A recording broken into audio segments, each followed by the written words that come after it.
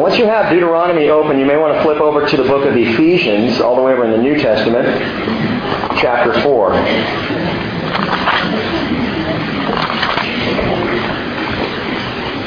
So Deuteronomy 11, Ephesians chapter 4. Turning of pages, that is music to God's ears.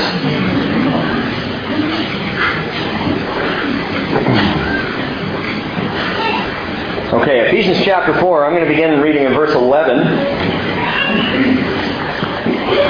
He gave some as apostles, and some as prophets, some as evangelists, some as pastors and teachers, for the equipping of the saints, for the work of service to the building up of the body of Christ, until we all attain to the unity of the faith, and of the knowledge of the Son of God, to a mature man, to the measure of the stature which belongs to the fullness of Christ.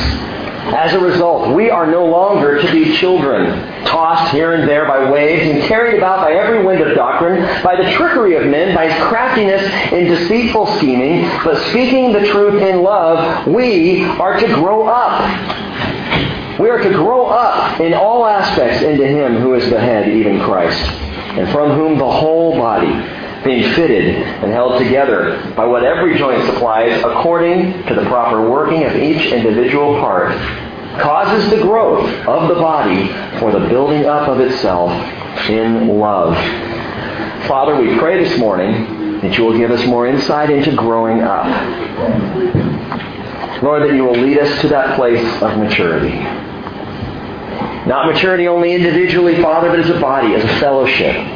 We're young, Lord, as you know. We're coming up on just approaching 3 years from our first Bible study. And though we are young as a fellowship, Father, I pray that we might be mature in our thinking, in our teaching, in our praying. Mature, Father, in our relationships. Mature in our love, in our unity.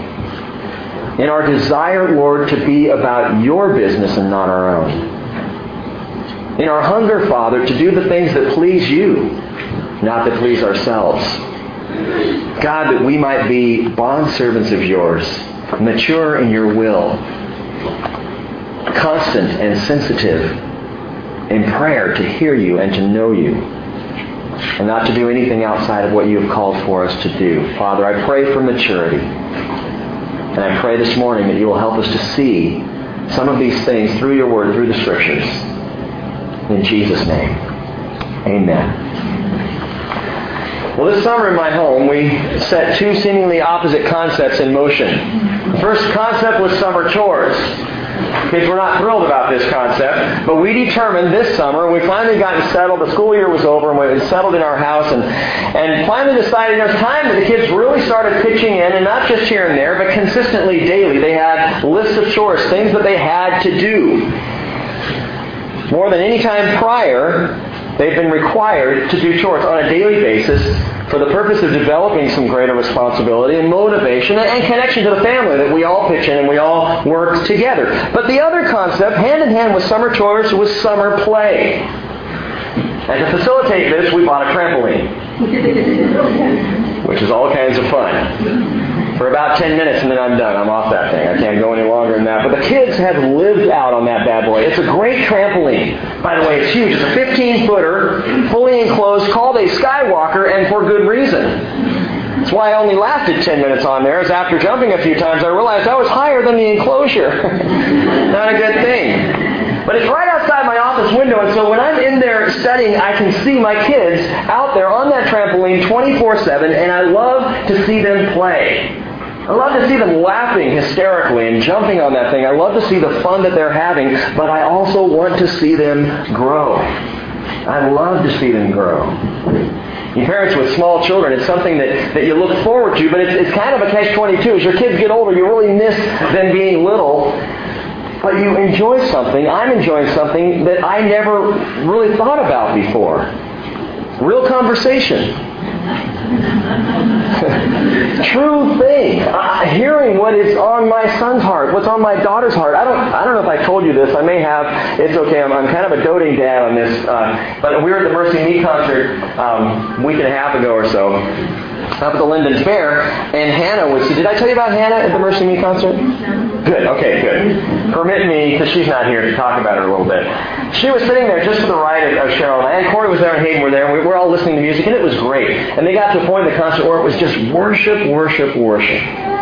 What I love about a big Christian concert is it's more about the Lord than it is the band. And that's what was going on up on the stage. And so we're worshiping. I had my eyes closed and I am focused on the song.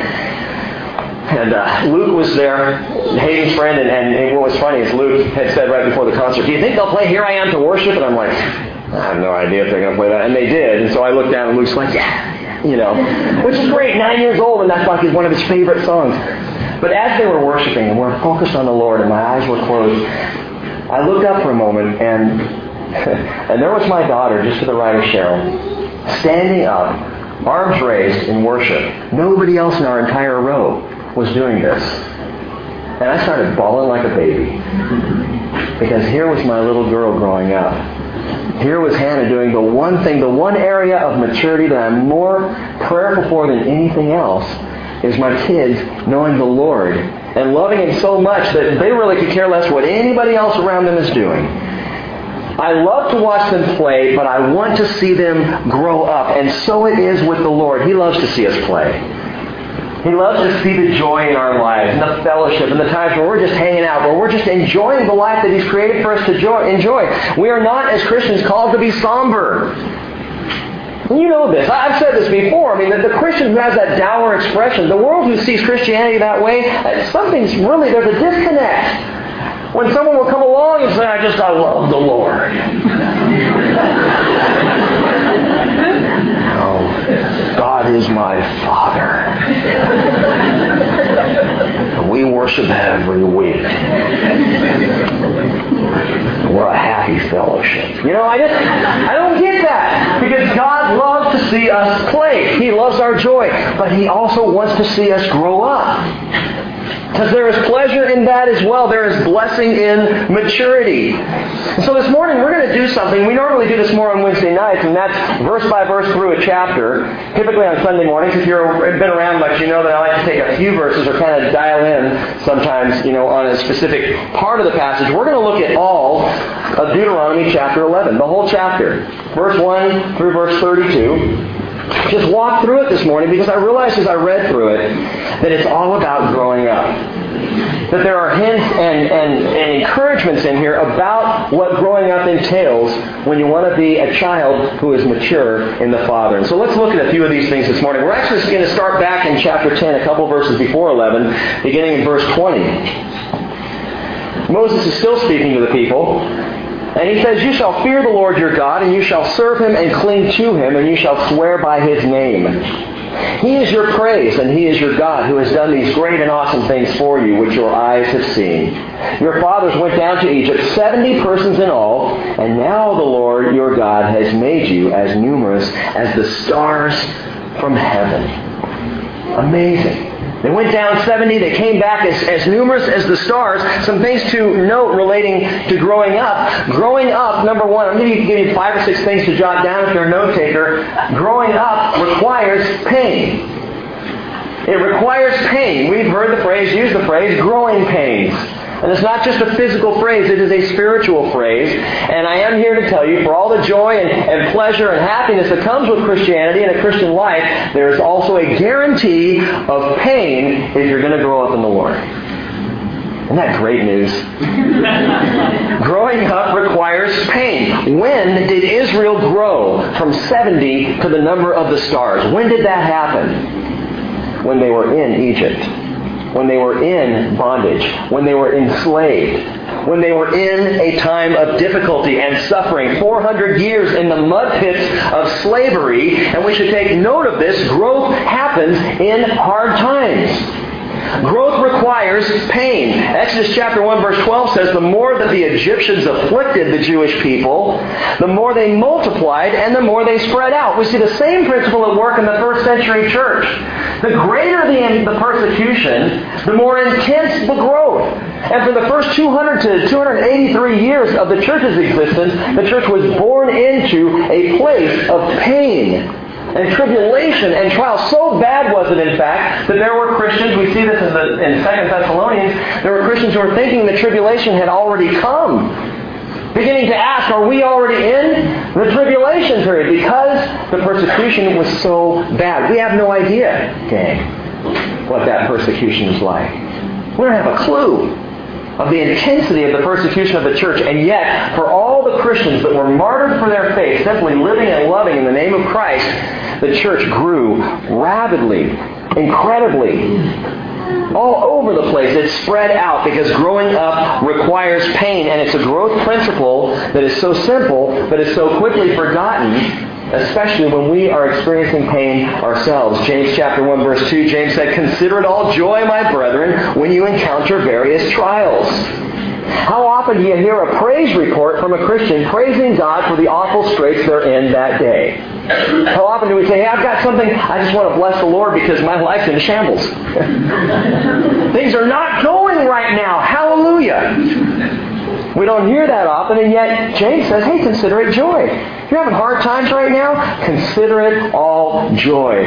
Knowing that the testing of your faith produces endurance, and let endurance have its perfect result, so that you may be perfect and complete, lacking in nothing. Peter picks up on this. He says in 1 Peter 1:6, "In this you greatly rejoice, even though now for a little while, if necessary, you've been distressed by various trials, so that the proof of your faith, being more precious than gold which is perishable, even though tested by fire, may be found to result in praise and glory and honor at the revelation of Jesus Christ."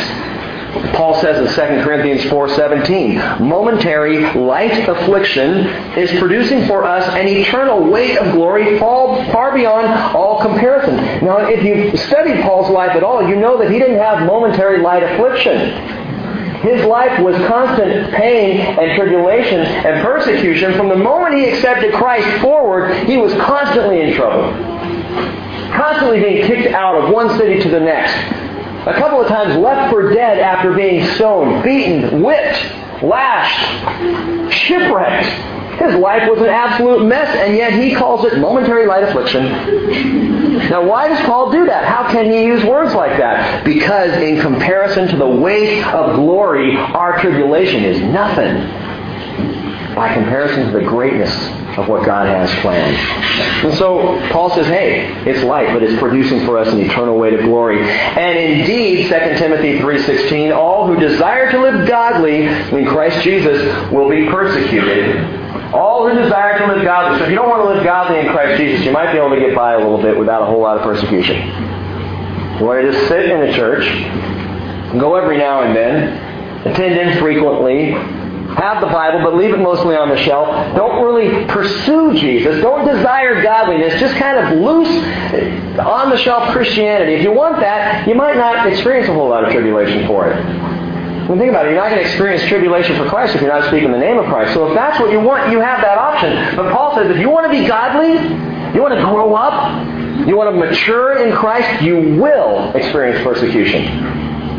I've asked myself the question from time to time in my life when things were going really well, am I maturing? Because it's a little simple and easy right now. Growing up requires pain. Now, I'm not going to dwell on this any further today, but be reminded that this is not heaven in which we live. It will not be heaven. It will never be heaven here on earth until Jesus comes and we'll experience earth the way it was supposed to be when Jesus comes.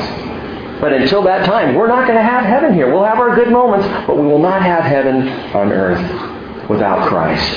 This is not the final destination. This is where we grow up. For Israel, it was the mud pits of Egypt. What is it for you? Growing up requires pain. Now, chapter 11, verse 1. You shall therefore love the Lord your God, and always keep His charge, His statutes, His ordinances, and His commandments. Know this day that I am not speaking with your sons who have not known, and who have not seen the discipline of the Lord your God, His greatness, His mighty hand, His outstretched arm, and His signs and His works which He did in the midst of Egypt to Pharaoh, the king of Egypt, and to all his land. And what He did to Pharaoh's army, to its horses and its chariots, when He made the water of the Red Sea to engulf them while they were pursuing you. And the Lord completely destroyed them. And what he did to you in the wilderness until you came to this place. And what he did to Dathan and Abiram, the sons of Eliab, the son of Reuben, when the earth opened up its mouth and swallowed them, and their households and their tents and every living thing that followed them among all Israel. But your own eyes have seen all the great work of the Lord which he did. Mine eyes have seen the glory of the Lord. It says verse 8, you shall therefore keep every commandment which I am commanding you today, so that you may be strong, and go in and possess the land into which you are about to cross to possess it. Verse 9, so that you may prolong your days on the land which the Lord swore to your fathers to give to them and to their descendants, a land flowing with milk and honey. Moses goes back and begins to again recount over and over and over their history, what had happened, what they had experienced. And he says, your own eyes saw what God did. In the wilderness, you saw how he dealt with Egypt. You saw how he dealt with your sinfulness, Israel. You saw it. You experienced it. Second thing to jot down, growing up requires personal obedience. Growing up requires personal obedience. Now, I know we've been talking about obedience a lot lately. In fact, Alicia came up to me on Wednesday night and said something that kind of shocked me. Where are you, Alicia? Are you sitting here somewhere? She here? They may not be here. Oh, don't you hate that? When you call someone's name and then they're not there and then everybody knows. Well, Alicia came up to me and she said, in 25 years of church going, I've never heard a sermon on obedience. And I thought, that's tragic. That's absolutely tragic. We sing the song, trust and obey, for there's no other way to be happy in Jesus. You will not be happy in Jesus. You will not enjoy that pleasure, that joyfulness, that rejoicing that I talked about. You're not going to get it without obedience. People will rail against Jesus and wonder why this whole Christian thing doesn't work. It's because you're not obeying. Growing up requires personal obedience. J. Vernon McGee put it this way. He said, I believe in the grace of God. I preach the grace of God. We are saved by grace. We are kept by grace. We grow by the grace of God. We're going to get into heaven by the grace of God. And when we've been there 10,000 years, it will still be by the grace of God. But my friend, there are great spiritual blessings today which you are going to miss if you are not obedient to Him. Please understand that balance. It is grace that saves us. It is only grace that gets us in. It is only grace that brings us into the presence of a loving Father. Only grace. However, if we refuse obedience, we will miss blessing. We will not have all that God intends for us. And so Paul says in Ephesians 6, he says, children, obey your parents in the Lord, for this is right. How many elementary school kids do we have sitting in here this morning? Let me see you raise your hands. Elementary school kids, wake up just for a second and raise your hand so I can see you guys. Okay, good. They're drawing. Oh, what? Yeah. Okay, good. Did you hear this verse now? I'm going to read it to you one more time. It's a verse that always made me go, oh, when I was a kid. Children, obey your parents in the Lord, for this is right. So I was like, Jesus, why did you have to put that in the Bible? Paul goes on and says, honor your father and mother, and he tells why it's in the Bible. Because it's the first commandment with a promise, so that it may be well with you, and that you may live long on the earth. God says there's a principle here for kids growing up. If you obey your parents, life is better for you. Boy, I learned that. Because if you disobey your parents, life ain't so good. And so obedience is an important thing, but this is so interesting to me, the idea of obedience. We want our kids to learn to obey so that they can grow up and become independent. It's not so that they'll be more and more dependent on us, but obedience, gang, is a key to growing. It's a key to maturity in our lives with our parents. It's also a key to maturity in faith in Christ. Obedience. Doing as He asks you to do, even if it doesn't make sense to you. But if the Scripture says it, if God has put it on your heart, you do it. You obey. You follow Him. Because that's what growing up requires. Turn in your Bibles to Acts chapter 5. In Acts chapter 5, the first few chapters, we see the church just being birthed and getting about the business of obeying the Lord. And Peter and the apostles, in Acts chapter 5, along about verse 28, Peter and the apostles are in trouble again. They're in front of the Jewish leaders. They're in trouble for things that they have been saying and things that they have been doing and for rabble-rousing and spreading this name of this guy Jesus. And so, picking up in verse 28, it tells us, verse 27, when they had brought them, they stood before the council. That's the Sanhedrin. This is the Jewish ruling council. And the high priest questioned them, saying, "We gave you strict orders not to continue teaching in this name. And yet you have filled Jerusalem with your teaching," praise the Lord, "and intend to bring this man's blood upon us," which is exactly the point. That's right. We need to have this man's blood upon us.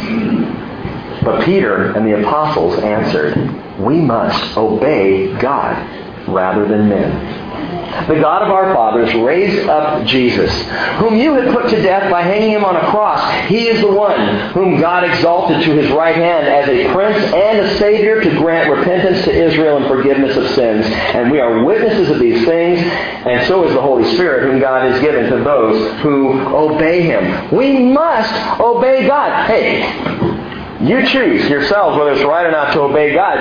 Peter says back in chapter 4, but we got to obey him. We can't help talking about what we've seen and what we've heard. When he tells me go, I go. When God says speak, I'm going to speak. Why? Because obedience is absolutely critical to growing up. Peter, by the way, said something interesting in there. I don't know if you caught it, but he said that the Holy Spirit is given by God to those who do what? Obey. Why don't I hear God in my life? Why am I having such trouble understanding his will for me? Why is there a silence when I pray? Why when I read the Bible am I not getting it? Maybe you should try obeying. Because Peter says the Spirit is given to those who obey. And I think given in fuller and fuller measure, which brings us to the next point. Number 3, growing up requires power beyond my own. Go back to Deuteronomy 11. Growing up requires power beyond my own. Beginning in verse 10, Moses is now continuing to speak to the people, and he says, "For the land into which you are entering to possess it is not like the land of Egypt from which you came, where you used to sow your seed and water it with your foot, like a vegetable garden." Anybody water with your feet? I'll explain that in just a second. "But the land into which you are about to cross to possess it, a land of hills and valleys, drinks water from the rain of heaven. A land for which the Lord your God cares. The eyes of the Lord your God are always on it, from the beginning even to the end of the year. And it shall come about, if you listen obediently to my commandments, which I'm commanding you today, to love the Lord your God, to serve him with all your heart and all your soul, that he will give the rain for your land in its season, the early and the late rain, that you may gather in your grain and your new wine and your oil. And he will give grass in your fields for your cattle, and you will eat and be satisfied." And this is amazing. This is so interesting to me. This power beyond my own. Egypt, though a very sophisticated and mighty nation at the time, was dry as a bone. In fact, Egypt today, the water table there, it's amazing. It typically gets less than 1 inch of rain a year. That's how little it rains in Egypt. It is a rarity if they ever get any rain. How do they survive? The Nile. The Nile River flowing through Egypt is what irrigates the land. It's the only way that they can survive. And so what the Egyptians in that day did, they have more sophisticated means of doing this now, but in that day, they used foot pumps to irrigate their fields. The only way to get water into the field was to pump it out of the Nile, and it was a foot pump, and it was hard work, and it was day in and day out. Verse 10, he says, "You used to sow your seed and water it with your foot, like a vegetable garden." Foot pumping, getting the water out there, drawing it out of the Nile. It was hard labor. Day in, day out, week in, week out. The only way to grow the land, to bring fruit on the land, was hard work. And it's an absolutely wonderful contrast between Egypt and the land of Israel. For Israel doesn't have the Nile. It has the Jordan. And by the way, if you think the Jordan is some big sprawling river, think again. It's a tiny little thing. It is not big. It's about, at some points, 10 feet across. It's not a huge gaping river. Israel is watered with rain from above. Egypt, the land of labor, watered with foot pumps out of the Nile. Israel is a land of love, watered by the Father from above. I want you to get this picture in your mind of the difference between Egypt and Israel, because it's the same as the difference between the world and the people of God. The world, gang. Egypt is always a picture of the world in Scripture. We've talked about that. And so we see that Egypt was a place of hard work, no rain, nothing from heaven. You're on your own, working hard, trying to get some water into the land. But Israel, completely different. God says it drinks water from the rain of heaven. Provided a power beyond the people. It would come down. It would be given to them. Growing up requires a power beyond my own. It's not based on my strength, pumping that water, trying to make it happen. Now, by the way, and this is interesting to me, did you notice Moses left something out of verse 13? Look at verse 13 again.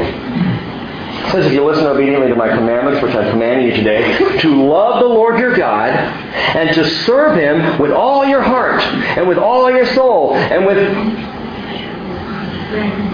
strength. The Shema. Going back to Deuteronomy chapter 6, verse 4, the Shema. He says, you shall love the Lord your God with all of your heart, and with all of your soul, and with all of your strength or might. It's not here. Well, he was just kind of quickly running through it, and maybe he forgot to put the word in. I don't think so. The Bible is very specific, gang. There's a reason why this is missing. Because God is saying, He's hinting something to us here. As you come into the land, as you obey me, as you grow up in me, you're going to need a power beyond yourself. And that power will not come by your strength. It will not come by your might. The Holy Spirit given is a heart and soul issue, not a might issue, not a power of man issue. And it's interesting, verse 14 goes on to tell us that there are 2 times a year when the rains will pour down on Israel. It's the same today. It's called the early rains and the late rains. Early rains and the late rains. Early rain comes in August, and the latter rains or the late rain comes in the spring. But there's something very special about the latter rains, the late rains in Scripture. Watch this. Hosea chapter 6 verse 3 tells us the following. Come, let us return to the Lord. He has torn us, but He will heal us. He has wounded us, but He will bandage us. He will revive us after 2 days. He will raise us up on the 3rd day that we may live before Him. So let us know.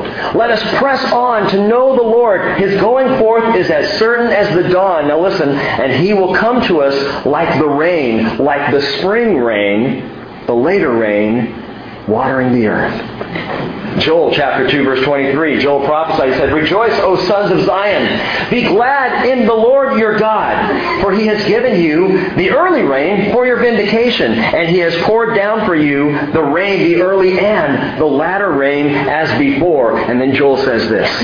It will come about after this, that I will pour out my Spirit on all mankind. And your sons and your daughters will prophesy. Your old men will dream dreams. Your young men will see visions. Even on the male and female servants, I will pour out my Spirit among them in those days. Does that verse sound familiar to you?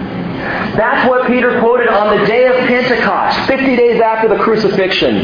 10 days after Jesus ascended to heaven at the Jewish Feast of Weeks, Pentecost. The Lord rained down the spring rain, the latter rain. His Holy Spirit was poured out on the people. And Peter said to them, repent, each one of you, be baptized in the name of Jesus Christ for the forgiveness of your sins, and you will receive the gift of the Holy Spirit. And then he says something to you and I. He said, the promise is for you and your children and for all who are far off, as many as the Lord our God will call to Himself. And we are 2,000 years. We are far off, but the promise is for us today. The spring rain of the Holy Spirit. The latter rain of God's Spirit upon us. Not by might, not by power, but by my Spirit, says the Lord. And growing up, gang, absolutely requires the Holy Spirit in our lives. And it's a challenge for us in the church. Because regarding the Holy Spirit, I'm reading an old book, actually, by Chuck Smith right now, called Charisma versus Charismania. And in this, he is seeking and has sought a balance. Because the church tends to either go way off in one direction and be really wild and out there, or way off in the other direction and be absolutely dead. And God isn't for either one. The Lord wants to pour out His Spirit, but He wants His Spirit. He wants us to be grounded in His Word. He wants it to be about what He wants, not what we want. And we've got to be careful, gang, because there is an Egyptian methodology that has seeped into Christianity. We have come into the promised land of being with Jesus, and yet we're still clinging to tools that we used in Egypt, in the world. We are still using the foot pump. What do you mean? We're pumping in the power. We're going to make it happen. Show up on this day at this time. We're going to have a conference, and at that conference, the Holy Spirit's going to show up. Really? What if He doesn't want to? What if He's busy that day? I'm convinced now, by the way, when we gather 2 or 3 in His name, He is there. But I've seen so often, I've read about recently quite a bit of just this idea that we are going to make it happen. We're going to make it happen. Even with churches, something as simple as church growth seminars is pumping in the power. We're going to come up with strategies and methodologies. And if we employ those, we can grow this church. We can make it happen. And it becomes about the power of man and not the raining down of the Holy Spirit. That's Israel methodology. The rain that comes down, the power from heaven. And I want that.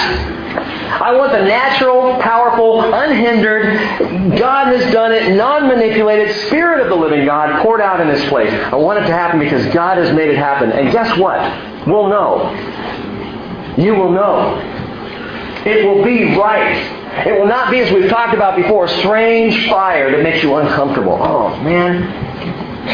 In his book, Charisma versus Charismania, Chuck Smith talks about, as a kid growing up in a Pentecostal church, and he would sit there, and by the way, if you have that background, I'm not meaning any offense by this, but we're seeking a balance of the Holy Spirit doing what He wants to do, not what we think He should do, or not what we're pumping in the power for Him to do. And he said he would sit there and he'd invite friends to come to church because he couldn't go to dances.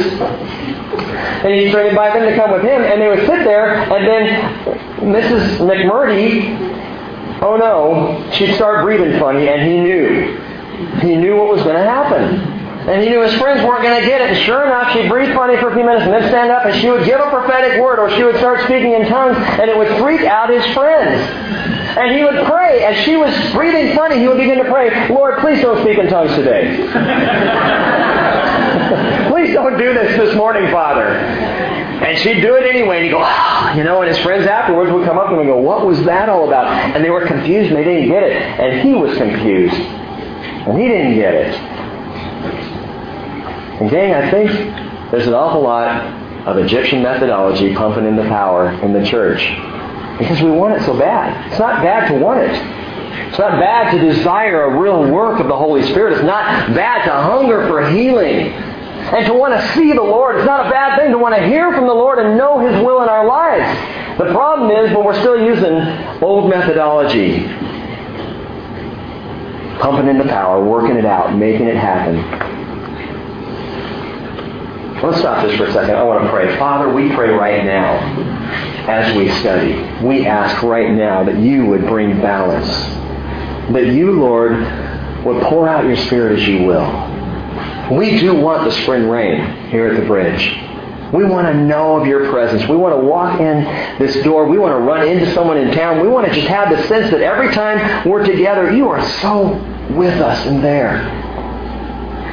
To gather and worship, Father, and find this place thick with Your presence. That's what we hunger for. But not by our power. Pour out Your Spirit, Father, as You would do it. And help us to grow up. I pray in Jesus' name. Amen. Now, interesting, the next thing on on Moses' heart is a warning. Verse 16, reading on.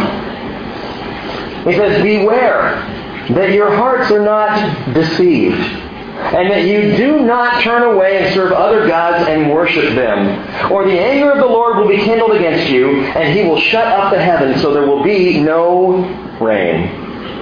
And the ground will not yield its fruit, and you will perish quickly from the good land which the Lord is giving you. And there is a principle for us today, gang. We can quench the latter rains. We can shut down the outpouring of the Holy Spirit. How do we do that? By following other gods. If you follow other gods, he says, you will not receive the spring rains. They're not going to come. You will miss out on the rain. And the same principle applies today. 1 Thessalonians 5:19, Paul says, do not quench the Spirit, which assumes that the Spirit can be quenched. which assumes that God gives us some power, some ability to shut down His Holy Spirit. And the way we see here that Moses warns Israel that it can happen is if you turn away and you serve other gods. What other gods? Well, for Israel it was gods like Baal, the god of power, or Ashtoreth, the goddess of pleasure, or Mammon, the god of prosperity, or Molech, the god of practicality and pride. These gods that were already in Canaan's land. And God was warning, and Moses was warning, be careful, you're coming into a land where these other gods exist. Not truly as gods, but as idols. Don't follow after them. Of course, it's interesting, those same four gods are alive and well and worshipped highly today, esteemed in American culture. Same four gods: power, pleasure, prosperity, practicality, pride. These are all gods that we worship today. Well, I don't worship any other god. My hobbies, my hungers, my want for material things, my desire for control. And we're talking about growing up. And you may be thinking, okay, Rick, but we've covered this stuff before, the prosperity thing and the pride thing. We covered that over the last 2 weeks. I got that. I picked it up. And I wonder if any of the Israelites listening to Moses at this point are going, we got it, okay, we got it. We've heard it. You've said it before. You're saying it again over and over. We've heard it. But gang, number 4 on your list, growing up requires patient instruction. It requires patient instruction. It's said that the teacher, not the student, is the one who truly gains the most from the teaching, and I believe it. I believe it. The time spent in studying. Those of you who lead Bible studies and teach, you know the time that you put into it benefits you in a way that you can't even express to those who you're teaching. It's a great blessing to be a teacher. That's why I shared a couple weeks back that I believe we're all called to be teachers. All of us. And not teachers on the latest human philosophy, but teachers of His Word. Look at verse 18. He said, therefore you shall impress these words of mine on your heart and on your soul. And you shall bind them as a sign on your hand. And they shall be as frontals on your forehead. He's talking about tefillin and phylacteries. These are Jewish words for the little leather boxes that were strapped on the forehead or strapped on the arm, and they usually held the Shema, the Deuteronomy 6:4, that scripture, or some other scripture, because they took it so seriously. They wanted to bind it on their foreheads or on their wrists. I shared on a Wednesday night a few weeks back that it got completely out of control. The boxes kept getting bigger and bigger and bigger to show people how much scripture you had on your head. I mean, it's just ridiculous. And if you look at Israel today, you will see the ultra-Orthodox Jews, they will have those boxes strapped on their foreheads. And it looks pretty fun. It looks like something from another planet. What they were trying to do was have the Word as close as possible, and they missed the point. Completely missed that God was saying, I want to impress my Word into you and bind the Word to you. I want my Word to be kept close at hand. I want my Word to be on your mind and in your heart. And so teach it, write it. But here's the thing, gang, you cannot do this if you're not in the Word. You can't do it. Jesus says, if you abide in me and my words abide in you, ask whatever you wish and it will be done for you. We'll have this great relationship of me doing what needs to be done in your life. If my Word abides in you. And I'm repeating myself on this one too this morning. I've had so many people come up to me, and I mention books every now and then I'm reading, and I do a lot of reading outside of the Bible, but I can't tell you how often someone will come up and just, this book changed my life. It changed my life. This is so amazing. You've got to read this. Oh, this is it. Finally, someone's written a book about this. This is what I needed. And I hear it all the time, and I just keep thinking, this is what we needed. This is the great book. I would love someday to walk into a Christian bookstore and see empty shelves and a Bible. Because everything we need is right here. And as we get excited about other Christian literature, which I myself do, let me please remind you that we have the Word of God, and the Word of God is what we need, not the Word of man. So let's spend our time in the Word, in His teaching, and following and understanding what He wants us to do. He goes on and says, teach them to your sons. And talking of them when you sit in your house and when you walk along the road and when you lie down and when you rise up. In other words, constantly. You shall write them on the doorposts of your house. Mezuzahs. That's what those are called, mezuzahs. Stick right on the doorpost of Jewish homes. You'll see them in Jerusalem today. And when we go back, I want to get one of those because they're kind of cool. But stick them on the doorpost, put a scripture in it. The idea is that the Word is in your house, so that your days and the days of your sons may be multiplied on the land which the Lord swore to your fathers to give them, as long as the heavens remain above the earth. Growing up requires patient instruction. By the way, this passage and several similar passages in Deuteronomy are what's behind Laura Pierce's plans for our children's ministry. Just want you to know that. This is the idea, that our children would be taught the Word, not just babysat. And I want to tell you, elementary school kids, something. You first through third graders and fourth through sixth graders, as you start classes, Bible classes on Sundays, 2 weeks from today, you will be in the Word. That's the point. That will be the focus. It's going to be cool. I promise you're going to love it, because you can't help but love the Word of God. But this is her plans. Now, I want to take a side note here, and I know just hang with me this morning. I know we have a few more verses. We'll get done, but parents, you all need to hear me clearly on this. I love having the kids with us through worship. It's our intention that children be in the bridge throughout worship and all the way through communion. Even if they're making noise, even if they're squirrely, whatever, that's okay. They are learning. They are watching you worship.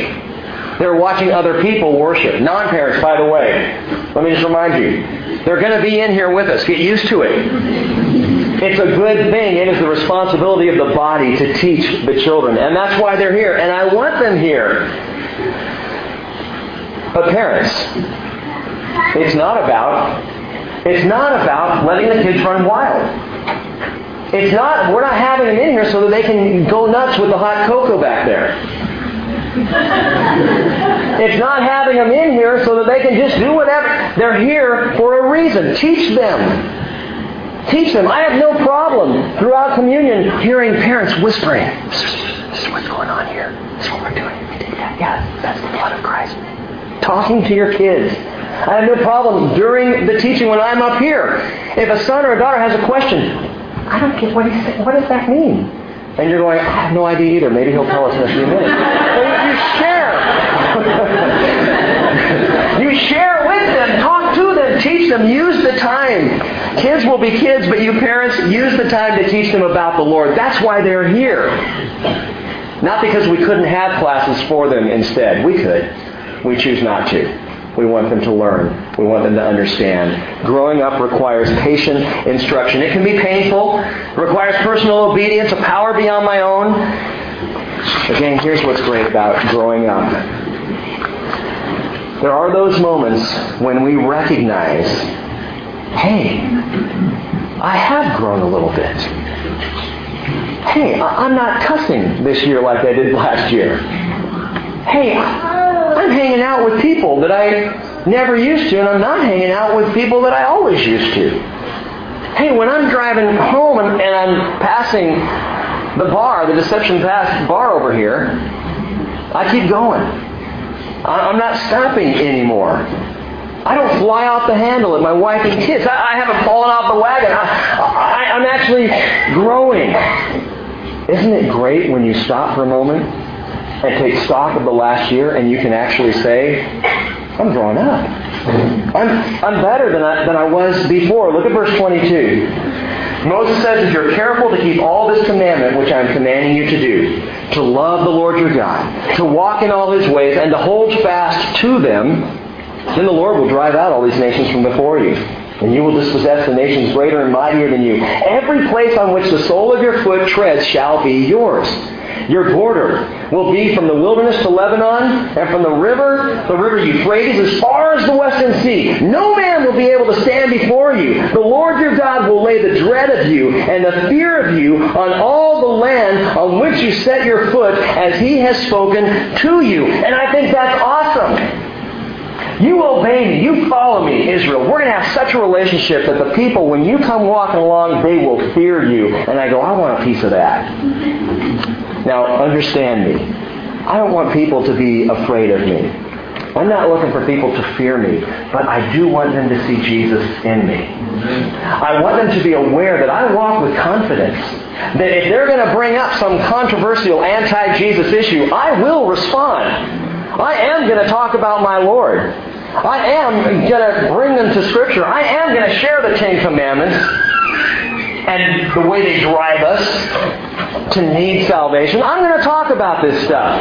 And there are going to be people who, because of that, because I'm growing in the Lord, will fear me. Will fear you. They'll see you coming and they go, oh no, here we go. Here we go again. I want people to know whom I have believed and to see that I am persuaded that He is able to keep that which I've committed to Him to the final day. 2 Timothy 1:12, Paul writes, I want them to see Jesus in me. I'll never forget sitting down and talking to my pastor back in California, Pastor Floyd. Pastor Floyd was 73 years old. Always wore a white shirt and black slacks on the hottest of Anaheim days. I'd be in my shorts and my little youth pastor, tank top, hanging out, and I walk in, I've got my flip-flops on, and here comes Floyd. Black pants, white shirt, off in a tie.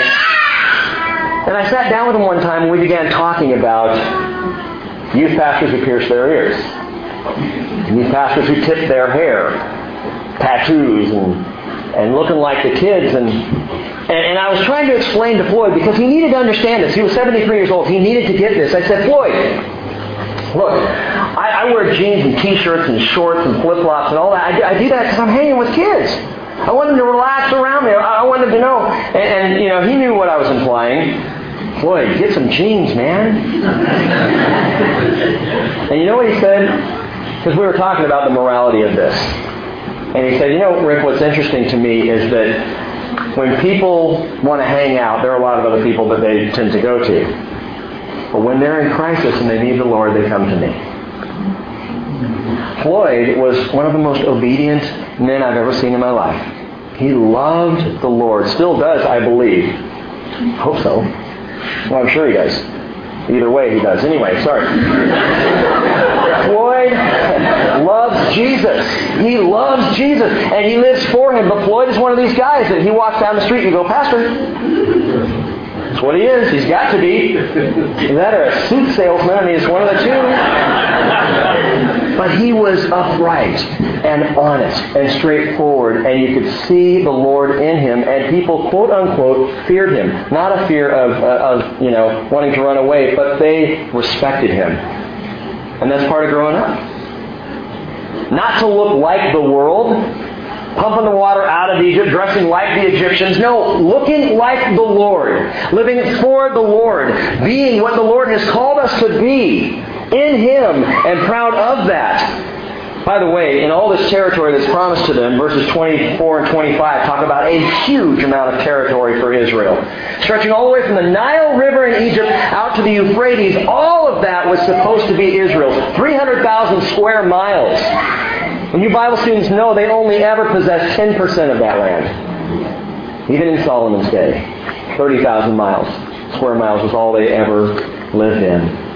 But I want you to hear this. We're down to the end here. Number 5, you might jot this down. Growing up results in promised possession. Skip down to verse 31. It says, you're about to cross the Jordan to go in to possess the land which the Lord your God is giving you. And you shall possess it and live in it. And you shall be careful to do all the statutes and the judgments which I am setting before you to do today. But tragically, from the Nile to the Euphrates, Israel never came close to possessing what God promised. They still haven't. They're still giving up land. They never possessed the promise. Why? Because they never grew up. They never fully grew up. Now go back to verse 26 and watch this. This is awesome. See, I'm setting before you today a blessing and a curse. The blessing, if you listen to the commandments of the Lord your God, which I'm commanding you today. And the curse, if you do not listen to the commandments of the Lord your God, but turn aside from the way which I am commanding you today, by following other gods which you have not known. Watch this. It shall come about, when the Lord your God brings you into the land where you are entering to possess it, that you shall place the blessing on Mount Gerizim, and the curse on Mount Ebal. What? I want you to place the blessing on Mount Gerizim and the curse on Mount Ebal. Verse 30, are they not across the Jordan, west of the way toward the sunset, in the land of the Canaanites who live in the Arabah, opposite Gilgal, beside the oaks of Morah? Two mountains, Mount Gerizim and Mount Ebal, and you can read about this in Joshua chapter 8. But here's what actually happened. When the people came into the land, they were commanded to do this, to place the blessing on one mountain and the curse on the other mountain. So here's what they did. Half of the tribes of Israel stood at the foot of Mount Gerizim. The other half of the tribes of Israel stood at the base of the foothills there of Mount Ebal. In between was a valley, and in the valley stood Joshua and the priests and the Levites and the leaders. So half the tribes Mount Gerizim, other half Mount Ebal, Joshua and the priests and leaders of the tribes right there in the middle. And Joshua began reading the book of the law. And every time a law was read that was a blessing, all those who were at Mount Gerizim would shout, Amen! So be it! Hallelujah! And those, every time a law was given that was a curse, those over on Mount Ebal would shout, Amen! So be it! What a bummer to be on Ebal. These are the cursed people, and that's not how it worked. It wasn't that one group was cursed and one was blessed. But they went through this actual physical exercise of reading the law, blessings, amen, curses, amen, amen simply being so be it. And you might say, well, I don't want to be on Ebal's team. I like praising the Lord for the blessings. I don't really want to say amen to the curses. But listen, something else was placed on Mount Ebal, the Mount of Cursing. Something specific. Joshua chapter 8 verse 30 tells us that Joshua built an altar to the Lord, the God of Israel, in Mount Ebal.